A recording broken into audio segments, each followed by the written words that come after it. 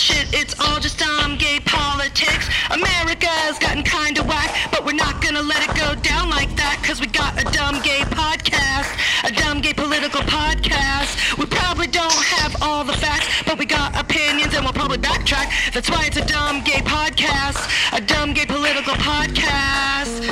Ooh, it's all shit, it's all shit. Ooh, it's all shit, it's all shit. I mean, are we gonna die? I don't know. You're extreme. I am extreme. It's all shit. This shit is bananas. B-A-N-A-N-A-S. This shit is Trumpanas. T-R-U-M-P-A-N-A-N-A-S. What? I don't know. I don't even know.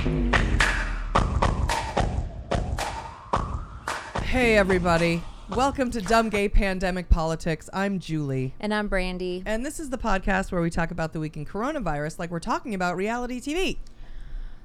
That's it. That's just it. That's just it. This fucking year, man.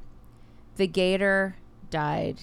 Mm-hmm. I would say the Gator was definitely like one of the patron saints of this podcast. You know? Oh my God. We've got an action figure of her. We have the action figures. We have Gator, Obama, Elizabeth Warren, Bernie Sanders, Hillary Clinton, and Trump. We need Kamala Harris and Joe Biden. They better make them right now. I mean, right now. I won't even live. No. Ashley Ryder is the first one to give us the glitter sequins pillow.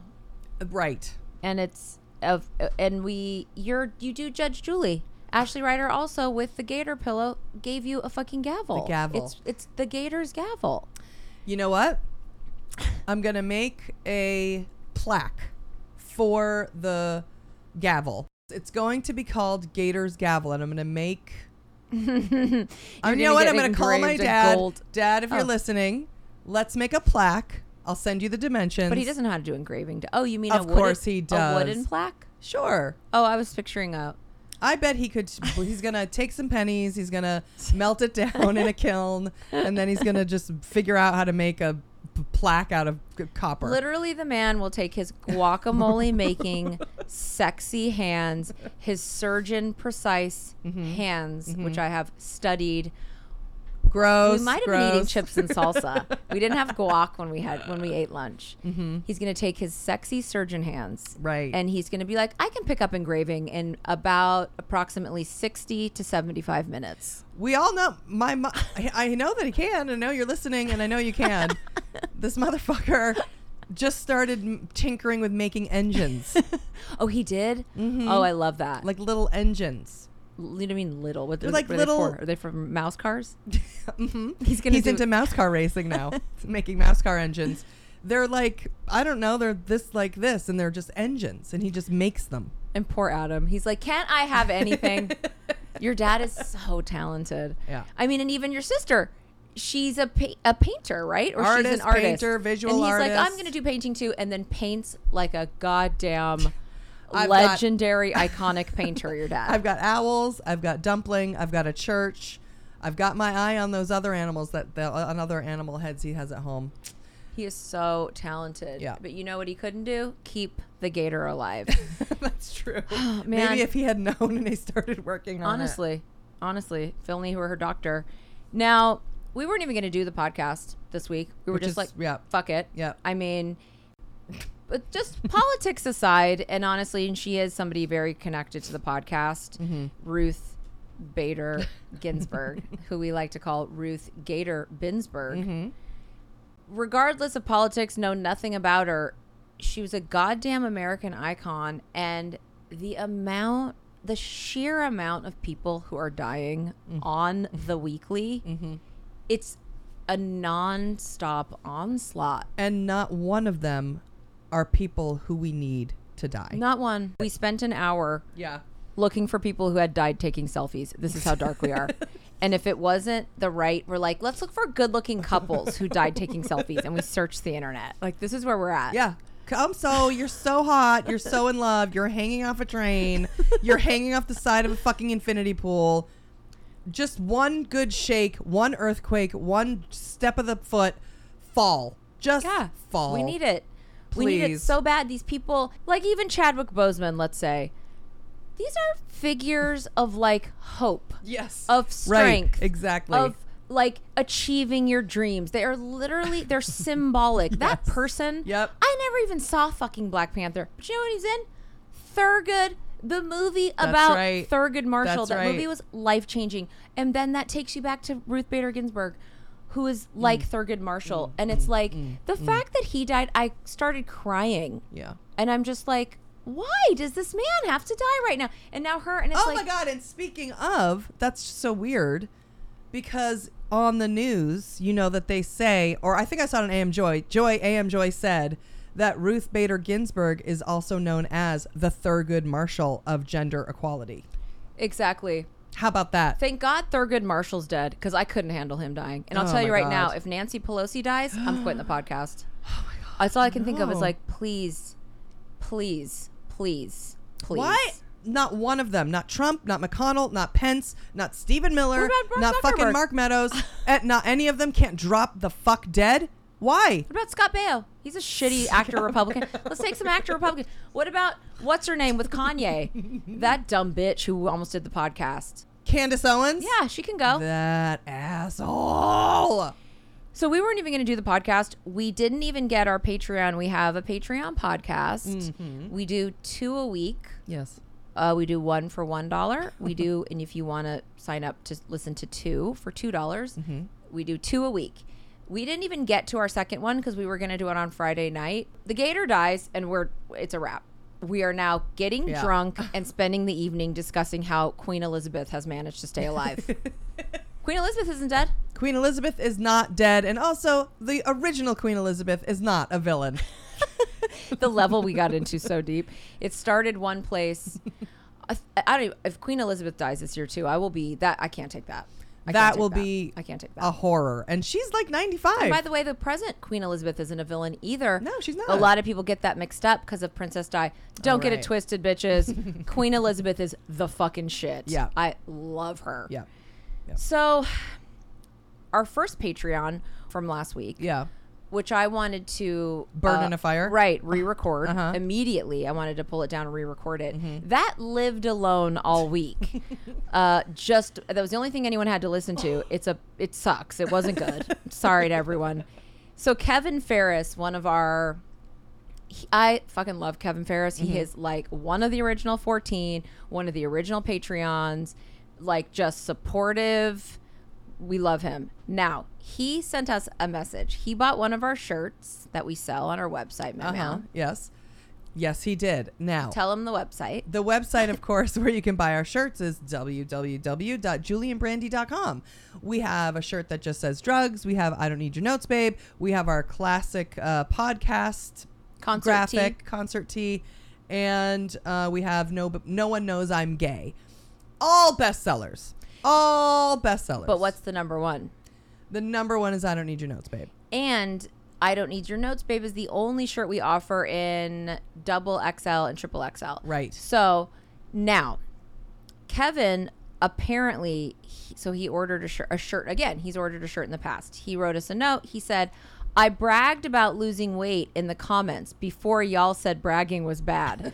To atone, I'm getting a smaller size shirt. I love you both. Please don't hate me. Kevin, first of all, babes. We could never, would never. We love you.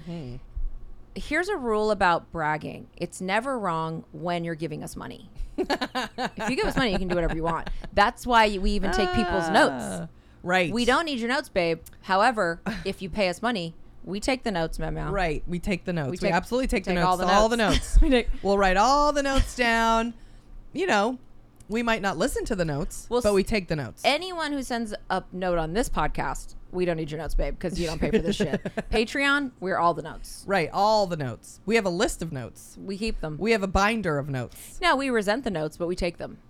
And we did not resent your bragging, Kev. No. We loved it. P.S. Kevin, I love that fucking last name. And if you were a girl who, or let's say, regardless, if you marry a man or a woman and you take their last name, you should name your child Ferris. Mic drop. Good one. Mic drop. Good one. Keep the name going. Yes, good one. I love it. But whoever Kevin marries will go, no, I'm taking the last name Ferris because that last name fucking rolls. So, now here's a comment he made, Memo, from January 2019 on our Patreon podcast entitled Magic Time. Gun to the head, we could never remember what it's about. But I will tell you right now, his comment said, quote, when Julie started singing the ballad Simply from Big Shits, I damn near had a stroke. Okay. Did I sing a ballad called Simply Taking from Big Shits? No, not taking. Simply from Big Shits. Now, you must have been talking about either a fissure in your asshole. Probably. Or toilet stains. We never really talk about that. No. Could it have been the look of the poo? Nope, you don't look at your poo. Nope. So you must have gotten an anal injury simply from taking big shits. Or did you almost pass out? I wonder how, maybe it was getting it on me. Maybe it was, now I'm wondering what like the tune is. Like, simply from taking. It's a ballad. Oh no, simply from big shits. It's a ballad. Yeah, that's not a ballad. Simply. Yeah. Simply from big shits. How about like that? But what are we getting from the big shits? It's got to have gotten on my finger. Well, we know that's happened. I just don't know if there was a song about that. And nor do I think you would do a ballad. I think it was more of an ode to, your poor, overused, and overrun butthole. My best friend is my butthole. I use him up too much. Don't let me Kevin, give it away. Do you think we could ever hate anyone who said they had a stroke from the ballad Simply from Big Shits? We fucking love you. There was 1,000 comments he made that are amazing. Like one of them just said, loads, haha. Like, I swear. And like, that's one of our favorite things. If you haven't joined the, if you're new to the podcast or the Patreon and you haven't heard about loads yet, you're in for a real treat. Well, Kevin, we didn't care. And sorry about the shitty Patreon. Sorry that we have a friend. And let me just clarify before we go, and this has already gone on too long. We don't like hearing about people who lose weight because we hate hearing when anyone's happy. Also, we like when people have accomplished something that's so hard to do. Yeah. Like losing weight is so hard. What we don't like to hear is how much you work out. I can't. I get that's well, there's a difference between way also, too depressing. There's a difference between like, I'm so excited to get this because I lost like I'm 20 so excited pounds. to give you money and buy a shirt. yeah. And I haven't been able to, wear this size in so long. That's I'm just so heartwarming. Heartwarming. Here's what's not heartwarming. And you know what? Even if I saw that on Instagram. Yes. I cannot fucking believe I just bought this in a size 6. I've never, or a size whatever. Oh my God. That would size be, 6. I would think that was like sweet of someone. Yes, You know I what would mean? too. That's different. I would too. Here's what I don't like. And this is what happened? Yeah, like, I haven't gained COVID-20. Haha. Yeah, what an individual, a friend of ours, put no COVID-20 for me, and it was like, Kev, that's not someone bragging they lost weight. That's someone bragging they never gained weight while everyone else did. Exactly. Hence the COVID-20. And whether it was a COVID-5 or a COVID-50, everyone gained it. But here's the karma of the whole thing. Mm-hmm. That I ran into him. Mm-hmm. And he had gained it. And he's insane.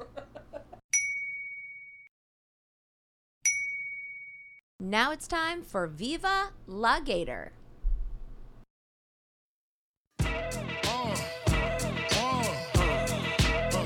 Come on. Ha, sicker than your average. Papa twist cabbage off instinct. Niggas don't think shit stink. Pink Gators. My Detroit players. Tim's for my hooligans in Brooklyn. Dead right. If the head right, Biggie there every night. Papa been smooth since days of under rules. Never lose. Never choose to. Bruise, cruise, who? Do something to us. Come on. Hey, I love my Ruth Ginsburg pillow more than ever. I don't think I could be more depressed. I don't know about you girls, but just sick. He's going to appoint a fucking judge, make him a deal that I'm going to give you this appointment of a lifetime, but when I contest this election and it goes to the Supreme Court, you have to stick with me.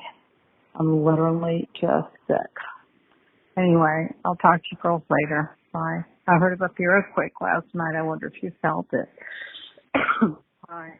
All right. Well, this entire thing is too depressing to even do this episode justice, much less the life of Ruth Bader Ginsburg. Not to mention, Brandy and I got a job working in the art department on a Home Depot commercial for 3 weeks. But then she booked a real commercial, and now I'm stuck doing the art job with a guy named Oscar, and we're stuck doing this podcast until 5 in the morning. Okay, well, my other thing is over, and I'm trying to get Oscar fired so I can come organize staple guns and power drills with you. But until then, I am stuck prepping this episode alone and crying about the gator alone. And here's one of the most ironic statements ever made by anyone ever in existence of time. If it wasn't for the new Paris Hilton documentary, I couldn't have mentally survived losing Ruth Bader Ginsburg right now. I swear to God, Paris Hilton saved me from an RBG-related nervous breakdown. I swear. What's funny is that even though my voice sounds like this from eating dust and dirt and filth and garbage, and never sleeping now and working all week and it's and called working, work. Exactly. It's that I'm in an area that I can just pretend that nothing else is happening.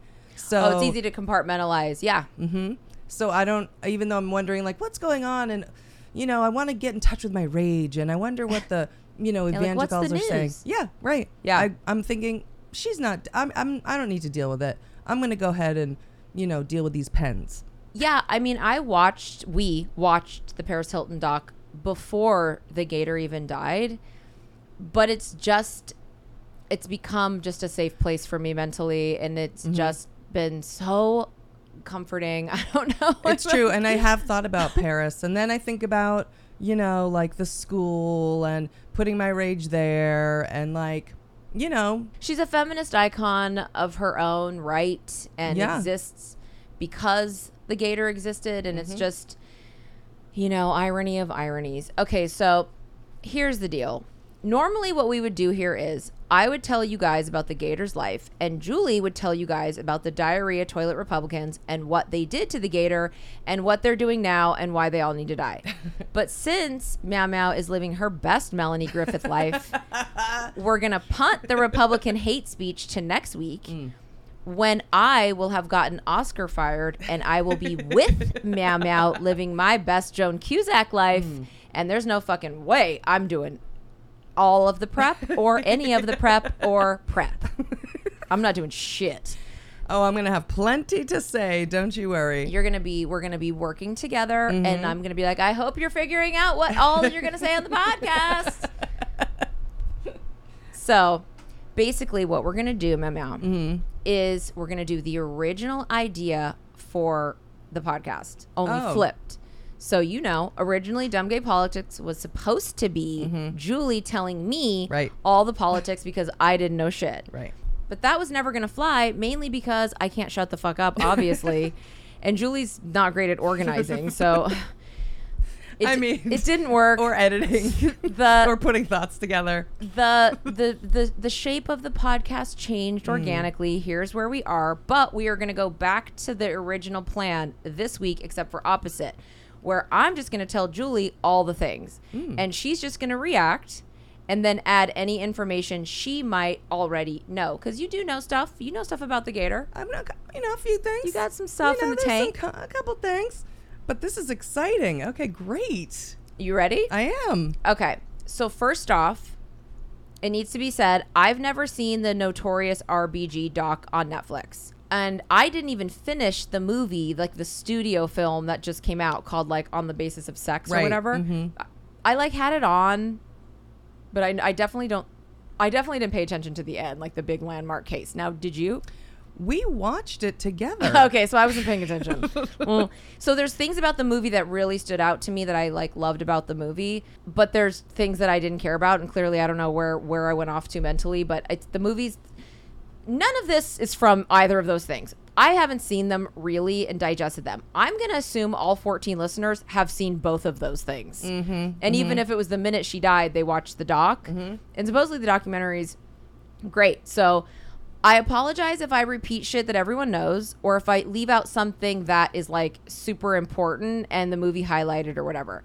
What I did was I compiled a drunk loser's list of details that stood out to me personally and things that I know that I would want to tell Julie just like in our normal lives. Like anytime I wanted to call Julie and be like, oh, at her work and be like, oh my fucking God, you're going to die. So I'm not going to be doing the bitch justice. I mean, no one's even looking for the justice. Like it's everywhere. You know what I mean? We're doing dumb gay politics. This is what we're doing. And this is what's up. So details like, meow, Ruth Bader Ginsburg's landmark civil rights work. Before her, women could not have credit cards in their names. And I'm sure you might think, oh, that's like probably like in like 1930. No, that was in the 70s. I didn't know that. How fucked up is that? So our mothers couldn't have credit cards in their names? No, it had to be through a man. All I could think about was like, what was Pam? What was Phyllis? I can't even. In the 70s. I'm not going to say every important thing, but most of the important work for women that Ruth Bader Ginsburg did was between 1973 and 1976. So these bitches, the P's, as in Pam and Phyllis, wowzer, they were walking around with no rights, honey. Wow. I didn't even know that.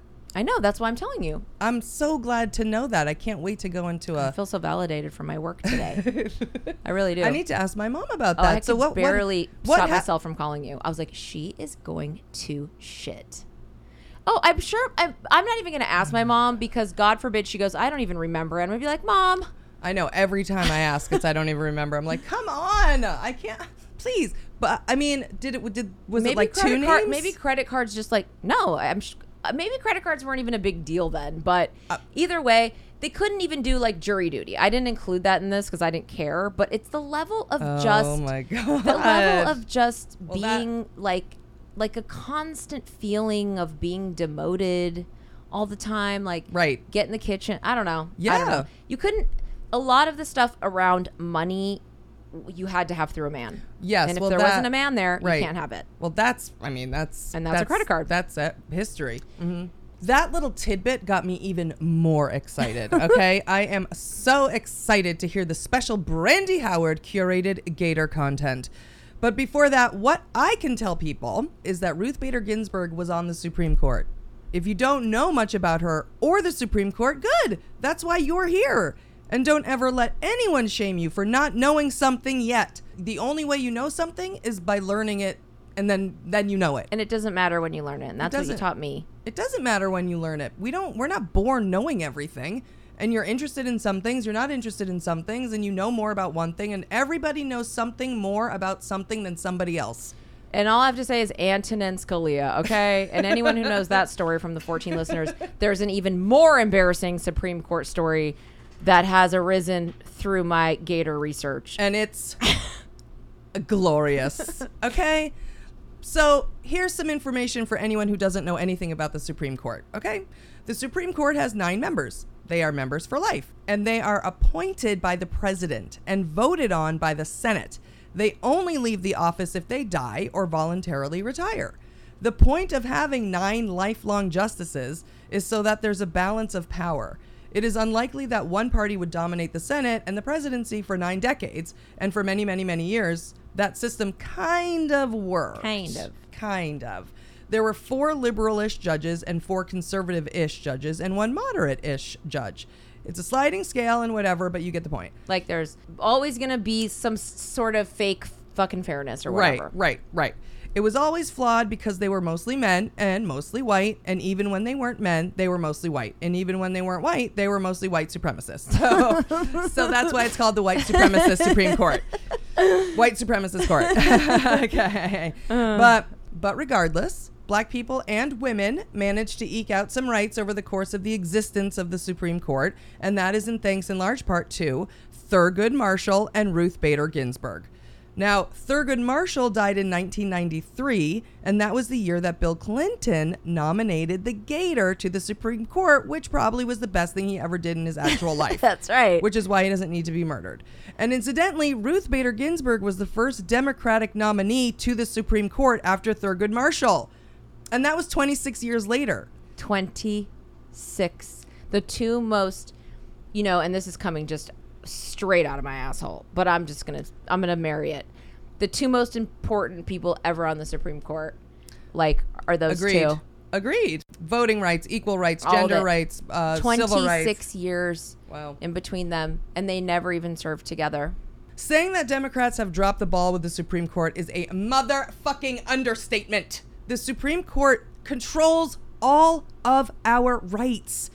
The rights that are not in the Constitution. Voting, marriage, our bodies, custody of our children, custody of our deceased family members, who we have sex with, how we have sex, age of consent, age to drink, age to drive. Until 1967, it was illegal for a black person to marry a white person. 1967! Just to put that in perspective. The Beatles had already done 6 studio albums by then, okay? In 1967, they were on Sgt. Pepper's, and it was still illegal for black people and white people to marry each other. Sgt. Pepper's. The fact is, any non-religious civil right that has been won by a Supreme Court decision was put forth by a Democratic judge. And any right that has been taken away, including those that were already won, like those in the Voting Rights Act, were taken away by conservative judges. So when Brandy tells you about Ruth Bader Ginsburg's life, just remember that in every situation where human beings are not given equal rights, from death row to sorority row, it's because of the Supreme Court. And when she died on Friday, what took her place was a very real and very tangible threat to our rights. Wow. I mean, when I think of Sgt. Pepper's, I just don't think like that of that. I know it's early Beatles per se. Right. But are you kidding me, dude? You know what this makes me think is this idea that we keep hearing from a lot of people who don't like politics. I don't like politics. Politics is gross, blah, blah, blah. There's no good people, blah, blah, blah, blah. And you know what? You're not wrong. And that's a valid opinion to have, blah, blah, blah. But what I would encourage, or what I would want to throw my hat into the ring, may I? Well, I'm sure it's the point of the reason of this podcast. Which is, why not maybe not think about it as politics, but start thinking about all of politics as civil rights.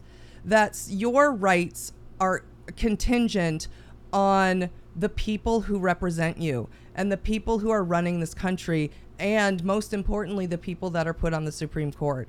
I would say probably whoever's here is doing it. Maybe if you know someone, yes, or one of your friends, or we all know people. We get comments all the time. They're like, "We love you from the People's Couch. We don't want to hear you talking about politics," and we just want to be like the time's done been gone. If I'm here, and God knows I didn't want to be here, but just like you said, stop thinking of it like goddamn, a class you took in your senior year in high school, and start thinking about your rights and rights of other people, and stop fucking watching so much Housewives and think of other people's rights. Okay, Mama. Mm-hmm. So, Ruth Bader Ginsburg. So, she was 87 when she died. She died of cancer. Mm-hmm. I don't know what kind of cancer. I didn't research it. I think she had bone cancer for a long time, and then there were tumors that got her. I don't even want to read about her death. Okay. So if you want to know you guys got to look that up. What I do know is that a few days before she died, she dictated a handwritten note to her granddaughter that said, "My most fervent wish is that I will not be replaced until a new president is installed." So I'm going to blaze through this, but I just think you're on your deathbed, and people's biggest fears is actually literally just dying. And she's sitting there scared that every single thing she worked for, and it's not like every single thing she worked for will be taken away, but it's the fear of just that this is happening. It had to have literally for probably the last decade been her worst fear. So she was born in Brooklyn in 1933, which is why it's doubly cute that she's now affiliated with the legend of Biggie, because he was also born in Brooklyn. Her parents were first-generation Jewish. She was an only child. She had her parents had a baby before her, a daughter who died of meningitis, but she was an only child. Her name was technically Joan Ruth, which I find interesting because my grandma, my mom's name was Mary Ruth, and she went by Ruth. like Ruth Bader Ginsburg as a child. And then somewhere along the way, though, my grandma started going by Mary. And I was always like, thank God, because like Ruth, I mean, with all due, it's not like the best. But here's the key, meow. Ruth Bader Ginsburg's name was Joan Ruth. She started going by Ruth as a kid because there was too many Joans in her class. But her nickname was Kiki. It was Kiki? Kiki. JoJo and Kiki. Why was her nickname Kiki? That's amazing. Her mom said she was like a Kiki baby. Oh my God. Kiki was like her legit nickname. She's Did you get really chills? Kiki. It's so fucking... Wow. Okay. So basically the thing with her parents was that her mom's parents came to New York from Poland. Her dad's parents came from Russia. Mm-hmm. Her mom was smart and like fucking awesome, I'm sure, and just as you can just imagine. But the thing with her mom is that her mom's parents made her mom quit high school at 15 and go work in the garment district in Brooklyn so that her mom's brother could go to Cornell. So I'm sure I don't have to explain why this is completely relevant to every single thing in the whole entire world of Ruth Bader Ginsburg, being that that's literally the thing that dictated her entire life's work. Wow. But you want to know why it's even more crazy? Because her mom got cancer when she was in high school and died the day before her high school graduation. Oh my God. So that was the first time in all of this that I even cried when I saw that. Wow. Oh. I know. So her mom died right before she graduated high school. Okay, here's the second time I cried. So fast forward to when Bill Clinton, I'm just making myself not do it now. When Bill Clinton nominated her to the Supreme Court, and like you said, P.S., he almost didn't do it because feminist assholes were like player hating the Gator, and that's a whole nother thing that doesn't matter because ultimately Bill Clinton met with her for literally 1 hour, and then he ended up nominating her, even though he said the women don't want her because she's so fucking awesome that Bill Clinton couldn't even help himself. And it's the only reason Bill Clinton doesn't have to die now. Mm-hmm. Like, it's the only good thing he ever did. And it's really making me, like, stop wishing his death. I'm like, you know what, man, maybe, I should try and start seeing, like, the good things in Bill Clinton. So when he nominated her, they did a thing in the Rose Garden.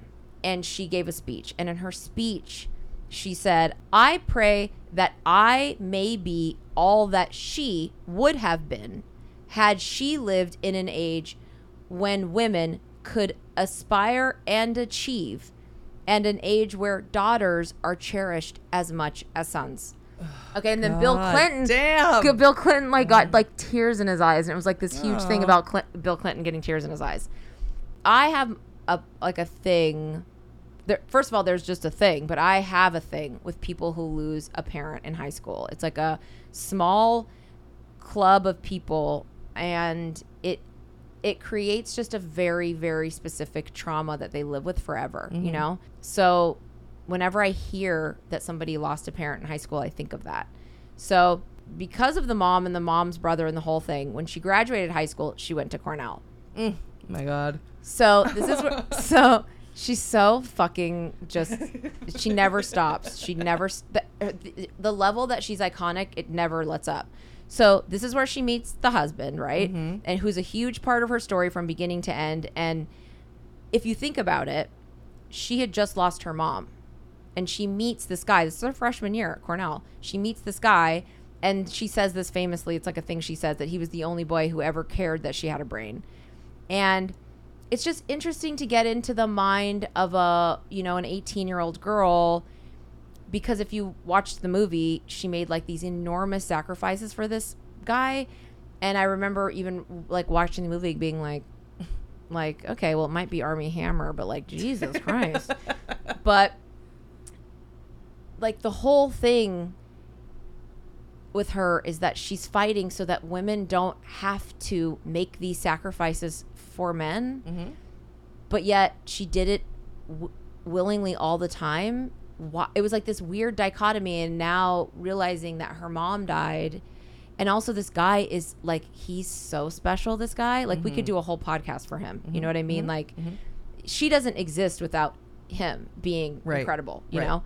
So Martin Ginsburg is the poo, and we all need to take a big motherfucking whiff. Okay, So they fall in love and they get married. They get married when they're juniors. They're still at Cornell. So they say she was like reserved and thoughtful, and she was always very like precise in like her words and like everything. And he was supposedly like funny and like everyone loved him and, you know, whatever. So even though they were kind of opposites, the thing that people always say that was really crazy about their relationship was that at the time, it was really obvious that in terms of their careers, they were like a shared enterprise. And people didn't do that then at all. Like, it wouldn't even come natural to even the nicest guy to think of his wife as his business partner ever. Right. And why this guy, Martin Ginsburg, did that with her, you know, there's a million reasons, but I believe the very first one is that he knew that she was smarter than him. And that will make me not kill myself for the rest of my life. Like, I love it. And that takes a lot for a man to know and be humble to that. There'd be no way, you know what I mean? It must have just been undeniable. I mean, this is just me making this up. There was a million things that he did or reasons, but there was something there where it was like, it was this admiration of her. And so after Cornell, they eventually both enrolled at Harvard Law School. And this is like all in the movie. So by this point, they had already had their first baby, a little daughter named Jane, who I'm sure you want to know is a law professor now at Columbia. And this is in the movie, but I'm going to talk about it because it's the only thing I cared about in the movie. So they're both at Harvard Law School, which I don't even know how someone even has a fucking boyfriend, okay, by the way, in law school at Harvard, much less a husband and a baby in a time period where you like, it was the law that you like cook every meal. And there wasn't even like babysitters then. Like literally, there's not daycares and shit and like fucking... They just didn't have that. If it existed, it was very expensive. It wasn't readily available to people. And she didn't grow up with money. All of these schools are all on scholarships. So while being married with a baby, a little infant at Harvard, it boggles the mind. So while they're there during his third year and her second, because he's a year ahead of her, he got a super fucking aggressive cancer. Okay, again, her mother had literally just died of fucking cancer. And now her husband and the father of her little baby has an aggressive cancer that, of course, is going to kill him because in the 50s, every cancer is going to kill you. Which they did say that he was going to die. So then they're doing the most aggressive treatments, which I'm sure... I mean, God, they probably gave him they did lobotomies at this time. Like they they didn't know what was going on. So any treatment they're doing, he's bedridden. He's so sick, not even from the cancer, from the treatment, which now in today's time would probably literally like, they'd be like, oh, who cares? That'll heal itself. Like it wasn't even like something that would kill. Right. Have some apple cider vinegar and like, call me in the morning. Nor did it kill him. But to think of her living with that fear, it's overwhelming. And she then, while he was bedridden, went to all of his classes and took notes in all of his classes and then taught him while she went to her classes, and then she taught him his shit while he was in bed. Then she did her own classes and took care of their baby. How the fuck? Where did she get the time? Where did she get the time? And she basically finished his degree for him. Yep. And then, by the way, of course, he gets a job in New York easily, which is fine. We're never going to hate on Martin, okay? He gets a job. She has to go with him. So she asks Harvard if she can finish her last year at Columbia, but just still get a degree from there. And let's not forget, she did 2 years in one when she did his. And they said no. Shocking. And please believe Martin was salty and never forgave fucking Harvard. And when they tried to thirst bucket like 100 years later and be like, oh, wait, you're a civil rights icon. We want to give you an honorary degree and like claim you. And Martin's like, no, bitch. No, we're not having it. She's Columbia and you can go fuck off. And like never forgave them and hated them forever. So after she graduated, she graduated Columbia first in her class and in New York. And he's like doing like tax law or something. So he ended up literally being like Ross Perot's like tax lawyer. Like, I mean, he was successful in his own right, you know what I mean? And for sure. And he's an icon to me. Like, I love that guy. So she can't get a job. She can't get a job as a lawyer. She can't get arrested as a lawyer. But we got to a point where she can't even get a job as a law clerk because she's a woman. It was something, and I didn't write this down, but like only 9 women got law degrees that year that she got her. You know what I mean? It's like that. So not only is she not going to be a lawyer, they're like, bitch, you're not even, you can go be our secretary. And she's like, no. So some teacher that she had at Columbia that was like a mentor straight up had to threaten like a firm he worked with that he supplied law clerks to. And he's like, if you don't let this graduate become a law clerk, I'm never giving you another one from this school again. So he forced them to hire her as a law clerk. Like, it's just, it makes me want to like do violence on some. I don't even understand what the rage it makes me feel. So she goes back to Columbia to work on this like project about civil liberties. And through this project, she has to go live in Sweden. And she lives in Sweden for a year and she learns Swedish. Oh my God. And the whole thing with her, besides the mom and the brother and Cornell, the other whole thing with Ruth Bader Ginsburg is living in Sweden. And Sweden was like already like women can have it all. And they already were doing it. And so she's living there and she's like, wait, what the fuck? Like, women here have kids and they have jobs and they're you know, I don't know that they were being treated equally, but they were equal-ish. And there was a feminism was happening and there was a whole dialogue of just like, this is bullshit. Right. And the thing too that really struck her is that there was like readily available childcare. So she brought that experience back from Sweden. And any of our 14 listeners know, like, Sweden is the shit, and me and Mama love it, and we have been there, and that's our jam. And we were just like the gator when we went to Sweden. That's exactly how we felt. So she comes back. She has all this shit from Sweden, all this like new information and a new concept of like what's possible and what people are doing, and no one would hire her again. So she takes a teaching job. You know, she don't want to be a teacher. And I can remember, and I didn't even care about the movie, but I remember things from the movie of her not wanting to be a teacher. And like that's just, of course, like, go be a teacher. Like, she just didn't want that. So she goes take a teaching job at Rutgers. This is where they have their next baby, and it's a boy. And he is now like, he's like some kind of concert, like something, like they were super into opera. And I don't know what, I didn't care about him. But anyway, so, because he wasn't in the movie. So he's 9 years younger than the little daughter. So this is when she's at Rutgers, she goes and volunteers at the ACLU. What's the ACLU stand for, Mama? The American Civil Liberties Union. And what do? They basically fight for civil rights. This is where the shit popped off for the old gator. Okay, Mama? So the ACLU created the Women's Rights Project. And they hired her as like the first director of it. And she's fresh out of Sweden. She's pissed off that none of the sexist pigs want to hire her. And she's like, sun's out, guns out, time to get some bitches some rights. Okay? So she rolls in.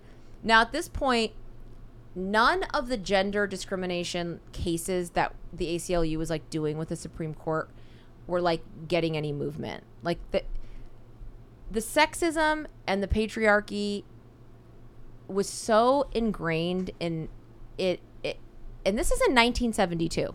So like the thing that she's like said is that, and this, I'm just paraphrasing it, but it was like, it's this thing of like, they couldn't even see these men, and she's just talking about the Supreme Court, but this is just life. But these 9 men couldn't even see that they were marginalizing women because they thought that they themselves were so nice and deferential to their wives and their daughters and their mothers, and like the way it literally, that's like white supremacy shit. It's like, right. What do you mean? I love my mom. I'm so my daughter, and I want my daughter to. They couldn't even. There literally was not. There wasn't even a language for these men to understand the discrimination that was happening. There just wasn't. So she then has to go. She goes into a room and puts on her genius hat, and she's like, "What the fuck how am I going to do this? And they tried to show this in the movie, and I appreciate that more now after like studying it, but she basically created a strategy where she picked cases where all the victims of gender discrimination were men.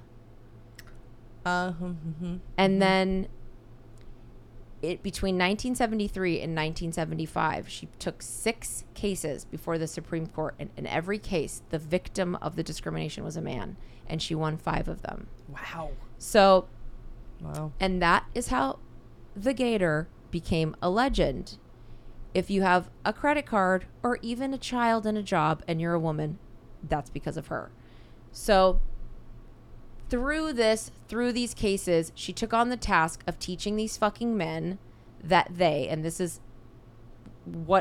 how it's told, that they created a set of laws that reinforced gender roles. And depending on the specific law, you were either rewarded for sticking to your role or you were penalized for going against your role. And she taught them by using these cases with men because they could only grasp that something was unequal and unfair if the victim was a man. Mm-hmm. So, like, for example, one case was for a man whose wife died in childbirth, and he was denied Social Security benefits because only widows were given benefits, and widows are women. Because widowers, which I guess are men, they don't need benefits because they're the primary breadwinner and they don't take care of the children. Well, this particular guy, I guess he didn't have anyone else, or he was going to take care of his kid and he couldn't work and he needed that money. And by the way, he deserved it. So she argued and won that was discrimination based on gender. And it was all shit like that. Like, it was like shit in the military where if the wife is there and the husband dies in the military, the wife gets money. If a husband's there but the wife's in the military and she dies, he gets nothing. It's like shit like that. And it's like, it was case after case after case after case. And when it was all said and done, kind of like what's slowly happening now with white people and white supremacy, there was a whole new awareness and a whole new language surrounding women's rights and everyone's rights pertaining to gender discrimination. And it was because of fucking her. Wow. And it was like a slow, methodical plan that she did. I bet you no one's even still listening, but I'm glad you are. So she does all this civil rights work, and she has a whole career in law, and she never stops killing it. Never. Right. Fast forward again. Now we're back with Bill Clinton in this, fucking Rose Garden and the tears in his fucking jizzy eyes. And he nominates her for the Supreme Court. Okay? First of all, let me just say, in regards to that, she was 60 fucking years old when she got on the Supreme Court. Even if that was the only thing she ever did for women, she reached one of, if not the greatest pinnacle in her lifetime at 60 years old. I will never, ever stop letting that inspire me, ever. That definitely gives the hope. You know what I mean? When you think like, I'm old, I'm worthless, I'm not ever going to achieve anything. Wants me. No one will ever have me. I can't get hired. Right. And I hear that all the time, and I hear that from older women, and they say it because it's true. Yeah. But it's like, if you do have a job, it's because of this motherfucker. So she served on the Supreme Court, meow, for 27 years until she died on Friday. This is wrapping up, so I know people are like, oh, God, and why Brandy's voice? And she did so many amazing things. She spent lots of time on the court where she wasn't the only woman, okay? She wasn't the only woman on the court, and she wasn't the first woman, and she had a lot of time on there where she wasn't the only woman. And one thing that people always say about her is that she was not only friendly, but genuine friends with many of the other conservative judges. So I don't want to, like, there is not even a picture to paint where she was some lonely feminist, soul providing fucking rights warrior on this court. But I want to paint a picture of a certain small window of time on the Supreme Court. And this is where She became a legend in the 70s on the basis of sex, but she became a legend in American politics and government in this window of time on the Supreme Court, where Sandra Day O'Connor was the first woman ever elected to the Supreme Court. She was a Republican, and she was nominated by Ronald Reagan in the 80s in that classic move the Republicans love to do. And if you don't know what I'm talking about, turn the TV on. Yeah, just Clarence Thomas, it's there for you to figure out. Right. So, like I said before, Ruth Bader Ginsburg was known for being friends with many of the conservative judges, and she was really good friends with Sandra Day O'Connor. Sandra Day O'Connor is like, some bitch from Texas and whatever the fuck and, whatever. So, but the thing is, even if she wasn't friends with her, when there's only 2 women somewhere and the other woman leaves and you're now the only woman in a room of 8 guys, that's not cute. And it's certainly not easy. And a lot of women have done it, and it's really, really, really fucking intense. Mm-hmm. So, and in this environment, you got 8 lawyers and they're all men. And by the way, it wasn't just that Sandra Day O'Connor retired. The court itself with that shifted super conservative. So all these cases that had already been done, and all these rights that had already been fake given, they're all being re-up for discussion. It's the way we're going to talk about and take away Obamacare the week, right after the presidential election, the Supreme Court's going to take away Obamacare. So it's this situation. So here she is. It's 2006. She's 5 feet tall. She's, famously like incredibly petite, like giving you a Phyllis vibe. Okay. She's like a little warrior ballerina in the middle of 8 losers. And they're hearing this famous case. It's called Ledbetter versus Goodyear. So basically, Goodyear Tires was paying Lily Ledbetter less than all of the men who were in the same job as her. And when she figured it out, who knows how that all went, but she's like, go fuck yourself. And this becomes this case. The thing was that there was a previous government precedent which said that an individual could not sue based on pay discrimination unless it was within a 180-day window. Okay? Some stupid fucking caveat. Okay? So here they are hearing the case, all the dudes and the gator. She's in one of the famous statement callers, meow meow. Mm-hmm. They're not even legendary yet at this point. She's just rocking it. Mm-hmm. Judge Samuel Alito, okay? He had argued that Lily Ledbetter had not filed her discrimination complaint about equal pay within the 180-day statute. So therefore, she doesn't even have the right to equal pay as the men in her same job. What the fuck are you talking about, you fucking loser? Wow. Because it wasn't in the 180 days, you piece of shit. So while they're sitting there, the gator from the bench, Mama. Now here's the thing. From the bench, and yes, this thing is televised, she basically gives her dissenting argument because she probably lost her fucking mind like I just did.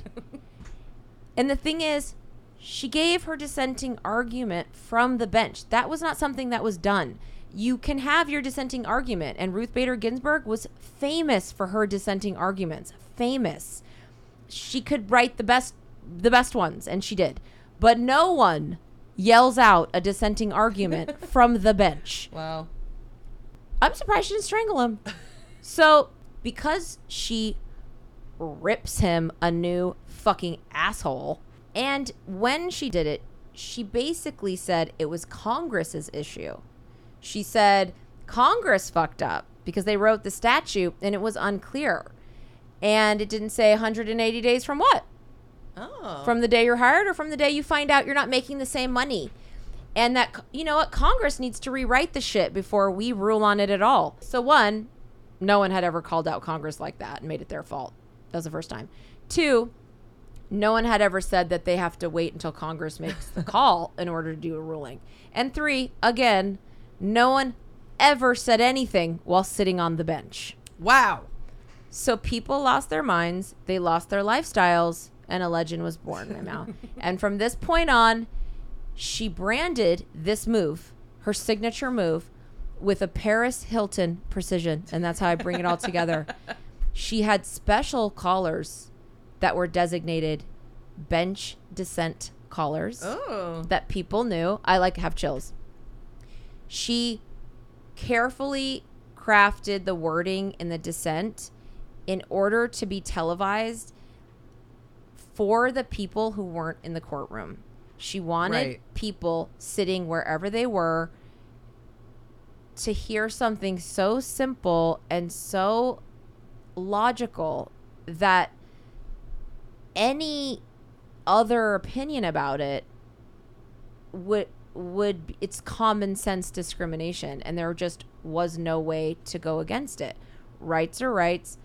All human beings are equal, and anyone who doesn't agree, aka Republicans, are disgusting fucking pigs. So the bench descents and the collars became so legendary that law schools and magazines literally held events, more than one, and they would give her awards and whatever the fuck, and every time they would have people like Sunny from The View read parts from these dissents, these bench dissents, because the level of the reading room, So to wrap it up, in 2010, her husband Martin, who was so influential on her and important to her story that we could dedicate a whole podcast to him, he died from cancer at the age of 78. She would go on to survive him for 10 more years, but in his final days, and here's the third time I cried, he left a note for her to find by his bedside, handwritten on a yellow notepad, and we have 1,000 of those kinds of notepads here. The note said, "My dearest Ruth." You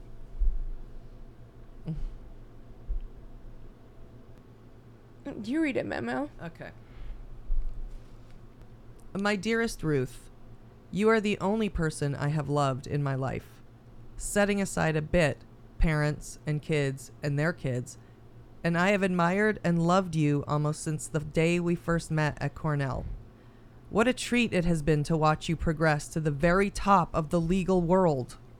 So they're... Oh my God, I can't do it. I just gotta think of Working Girl. They're just so few people who come into this world that are Martin Luther Kings, and I know it sounds dumb, but I didn't even realize that she was one. And now that I do, I feel so sad. And I'm not sad that she died. I'm just sad that I didn't get to enjoy thinking of her that way while she was alive.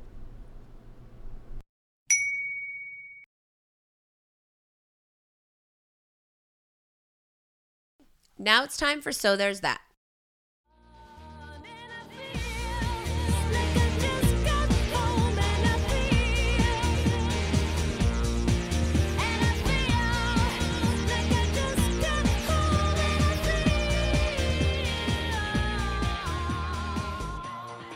All right, so this is the part of the show where Julie has to find a So There's That moment that's happening because of or in spite of the rotted pile of racist Facebook garbage that this country has become. She hates doing it, and after losing the Gator, I don't blame her.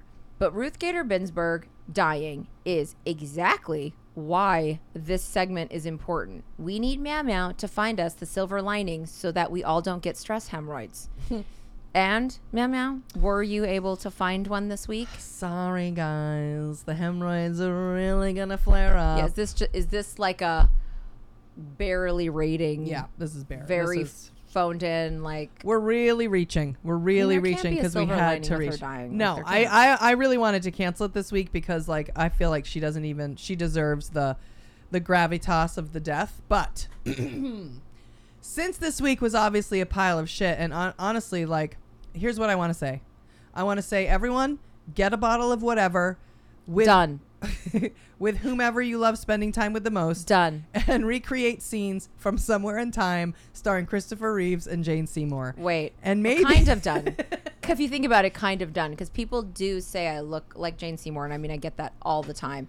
And people say I look like Christopher Reeves. No, I don't. You might be giving a corny Christopher Reeves vibe. Well, you know what? It's a dream. And maybe if we all collectively do that, we can create time travel, fall in love in the past, make the past our present and future, never to return to this shit-covered turd hole ever again. But alas, no matter how hard I try and stay asleep and imagine myself as Christopher Reeve and you as Jane Seymour, I wake up and find that Jane Seymour is apparently a cold-hearted bitch who thought everyone around her was a bugger, and Christopher Reeve is an overconfident dumbass who fell off a horse. So while we're close, we're just not rich.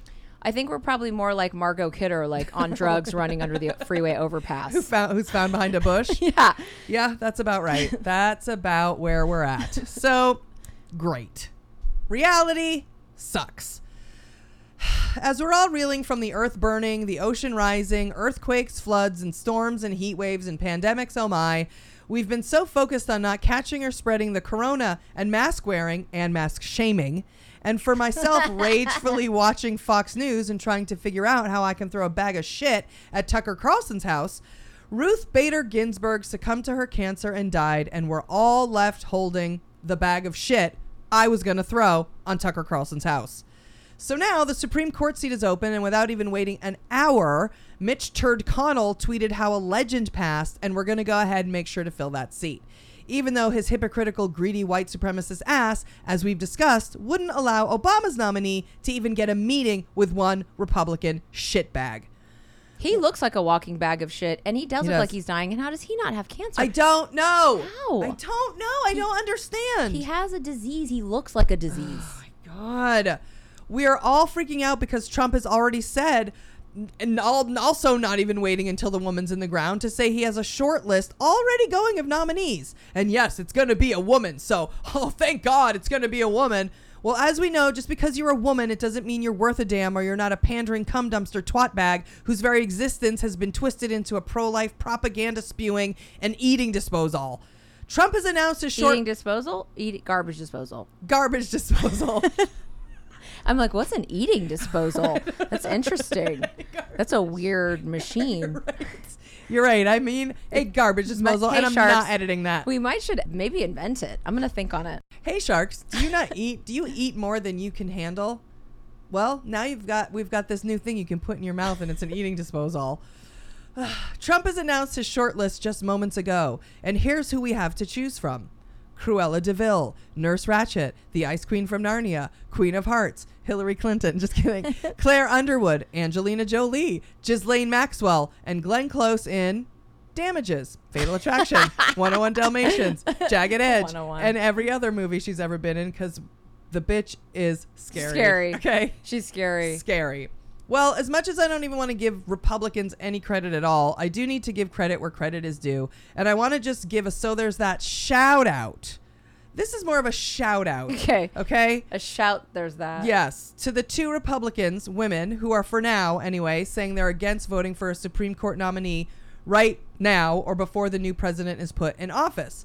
They're standing by Mitch Fuckfacel's own words, Lindsey Graham's own words, and are at least not being total fucking hypocrites. Lisa Murkowski from Alaska and Susan Collins of Maine, senators who have said publicly they will not support whatever the nominee is, and they won't vote when Mitch forces his conservative pick to the floor. As of now, the Senate has the votes, 51-49. But if just a few more cowards stand up, we can secure ourselves a non-zealotous jizz-guggler. An eating disposal jizz guggler? I love guggling jizz. Jizz guggling. I'm going to go to the jizz guggling festival. It's usually in Denmark, but it's going to be in, I think it's going to be in Bruges this year. In Washington, D.C. this year. Yeah. Oh, yeah, a jizz guggler as a Supreme Court justice. I just wanted to take this time to shine light on these two women. They're both problematic Republicans who are hanging on their white supremacist party by a thread, and they've shown moments of courage and independence in the past, and they do deserve credit for that. I will say Susan Collins from Maine is up for re-election, and she is currently tied with her opponent, Sarah Gideon. So you better get out and vote the bitch on. We don't want Susan Collins to go forward. No, we want Sarah Gideon to if you live win. In Maine, she is the literal definition of the word coward and thirst bucket, and she's just such a fucking exhausting dumb bitch. But one of the main things she ran on when she first got elected was term limits, and she's been there for 92 years, and no one can wait to get rid of her. However, and she did but she voted for Brett Kavanaugh in the Supreme Court, and she held on to her seat. But the minute she voted for Brett Kavanaugh, it was literally $20 million went into her opponent, went into the Democratic opponent against her. Right. They didn't even know who it was yet. Right. So now she's trying to claw her shady fucking spider hands back to her job. But I want to keep my job in Maine. It's time for Susan Collins to She needs to go. do the right thing Yeah. and go on, find a bed, pick a bed, and go to sleep. Exactly. And Lisa Murkowski, senator from Alaska, is not up for re-election. But in the light of this administration and the cult-like behavior from pretty much every other Republican, I think they deserve recognition, and I'm glad it's women leading the fight and standing up for what's right here, regardless of their motivation. Which, though, it's sad and darkly ironic in its own way. And the fact that it's women doing it, I do have to say, and this is really what's sort of pushing this shout out forward, is probably the best way that they have to offer tribute to the Gator, who ultimately even made it possible for women to be senators. So there's that.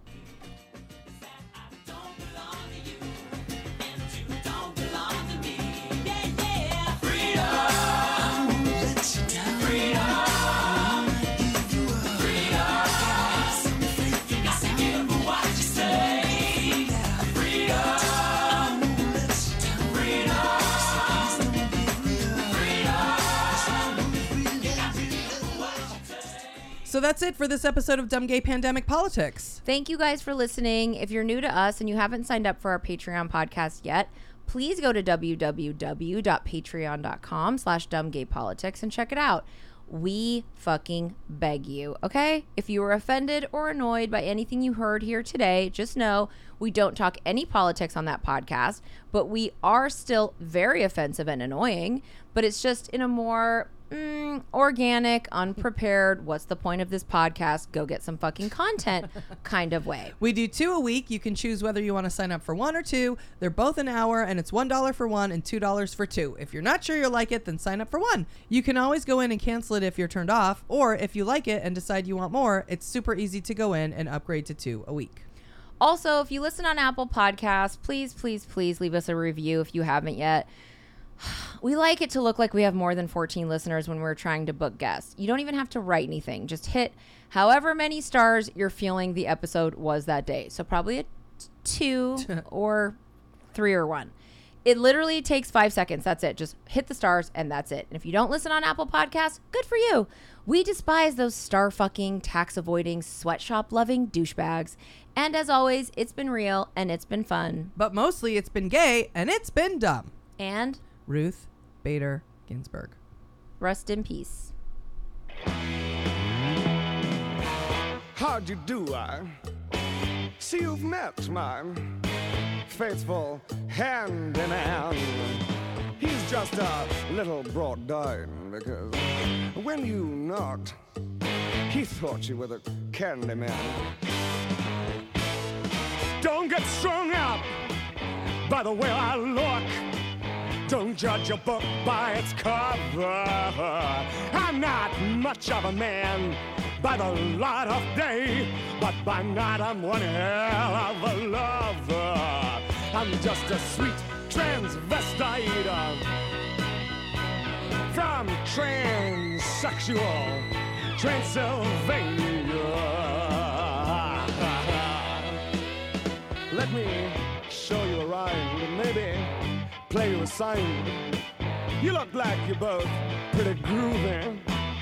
Or if you want something visual that's not too abysmal, we could take in an old Steve Reeves movie. I'm glad we caught you at home. Could we use your phone? We're both in a bit of a hurry. Right. We'll just say where we are, then go back to the car. We don't want to be any worry. Well, you got caught with a flat world. How about that? Well, babies, don't you panic. By the light of the night, it'll all seem all right. I'll get you a satanic mechanic. I'm just a sweet transvestite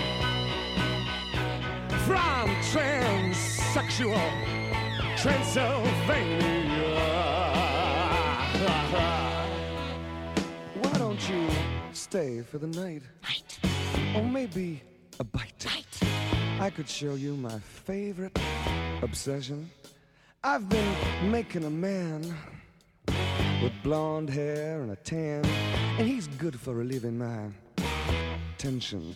I'm just a sweet transvestite from transsexual Transylvania. Hey, I'm just a sweet transvestite from transsexual Transylvania.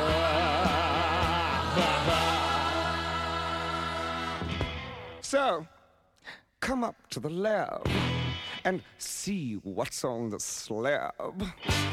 I see you shiver with anticipation. But maybe the rain is really to blame. So I'll remove the cause. But not the symptom.